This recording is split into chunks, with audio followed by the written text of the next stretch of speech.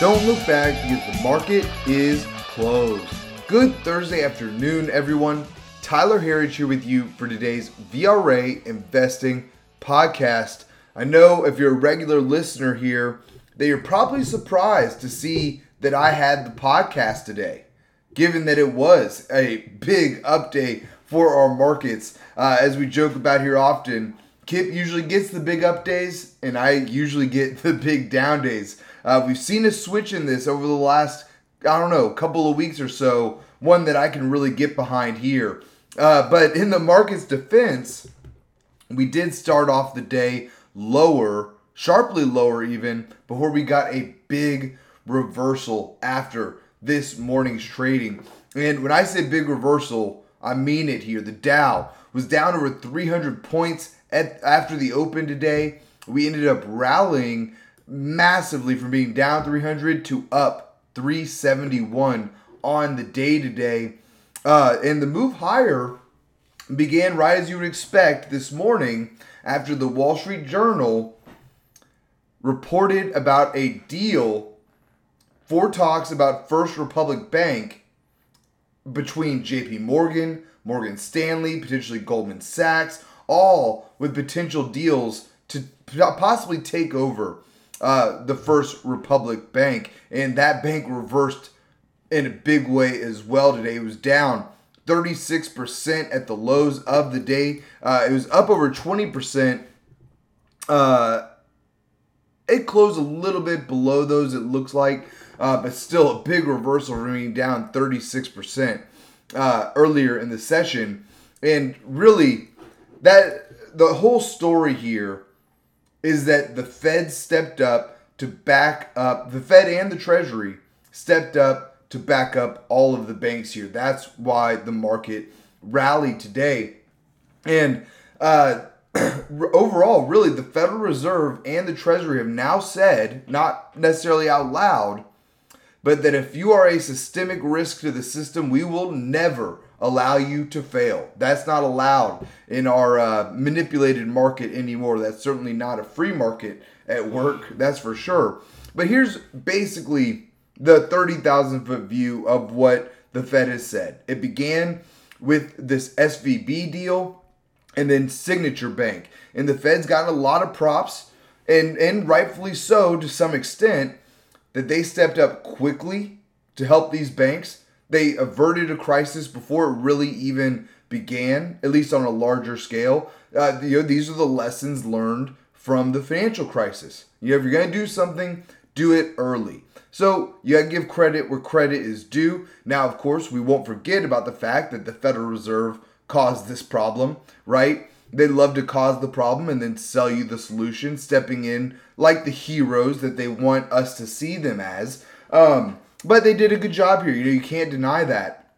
And really, what they've done, again, from SVB, then Signature Bank, now this First Republic Bank deal, and it's not just here in the U.S., right? It's a global marketplace. We got to think in terms globally.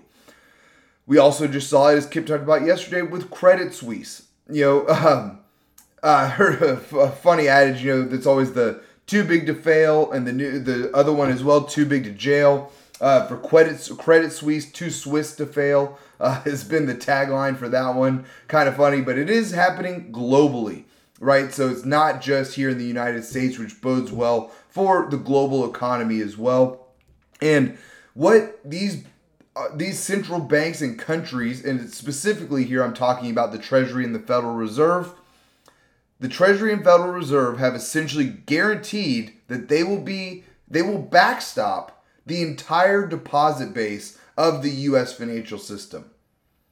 Now, that doesn't mean everybody. I'll clarify here a little bit on that in a second, because there's always the fine print with the Fed. But before this, the limit that everybody knew about was $250,000 for FDIC insurance and $500,000 for SIPC insurance.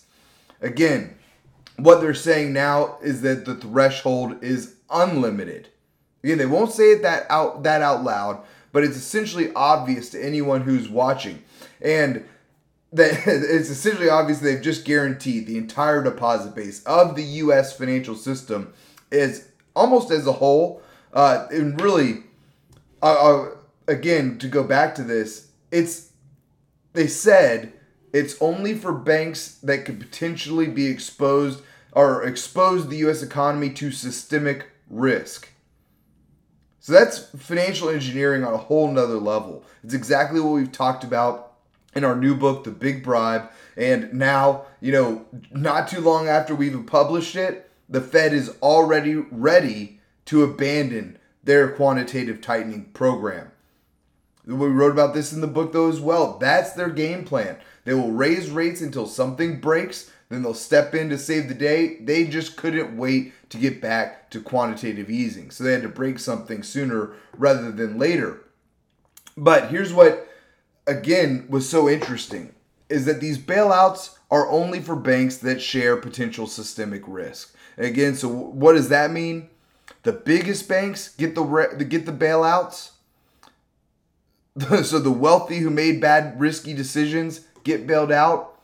And it means if you don't bank with the big boys, then you could run the risk of not getting bailed out. You'll get left behind. They're not worried about a small town credit union falling. They're not worried about a local bank going down and everybody losing everything that wasn't FDIC insured. They're not worried about those people. They're worried about the biggest banks, the biggest people. They get bailed out, and everybody else gets left behind, gets left to fend for themselves. The saying that is so apt to this, it's been really to the point of a cliche now, but it's so true. And so many cliches are that because they are true. This is capitalism for the profits and communism for the losses. So we get a little bit of the worst of both worlds. I'd say it's more crony capitalism of profits and communism for the losses. Again, the worst of both worlds there for a free market system, at least. But the good news here is that if we can recognize these trends, then we can position ourselves correctly to make a lot of money from the coming melt-up. This is the melt-up we've been talking about since the end of last year, from the October lows of last year. We said it from the very beginning. It's not going to be straight up. We've gotten some pullbacks along the way, but we've held important support levels on those pullbacks. Stocks have continued to show a lot of resilience. Today is exactly one of those days. In a bull market, you want to see a lower open met with strong buying pressure. It's exactly what we got today. Forget about the narrative and just pay attention to price. It is a very good looking setup for a melt-up move higher. And what we know from the Fed's history is once they begin expanding their balance sheet, or at least take their foot off the brake, stocks roar back to life. It's not always overnight that happens, but that is the cycle, right? When you have quantitative easing that leads to more inflation, even if they don't report on it fully, asset prices have no choice but to go higher. The dollar has no choice but to go lower. That's the world we live in. It's the Japanification of the United States that we've talked so much about, because these ideas began in Japan. That was the testing ground for it. And then pretty much all other established countries that have central banks adopted these strategies later. So we're still seeing rate hikes in other parts of the world. That doesn't mean that they have to continue here in the U.S. The Fed will likely still hike rates by a quarter basis point just to save face. And they'll continue to backstop anybody who needs it between now and then.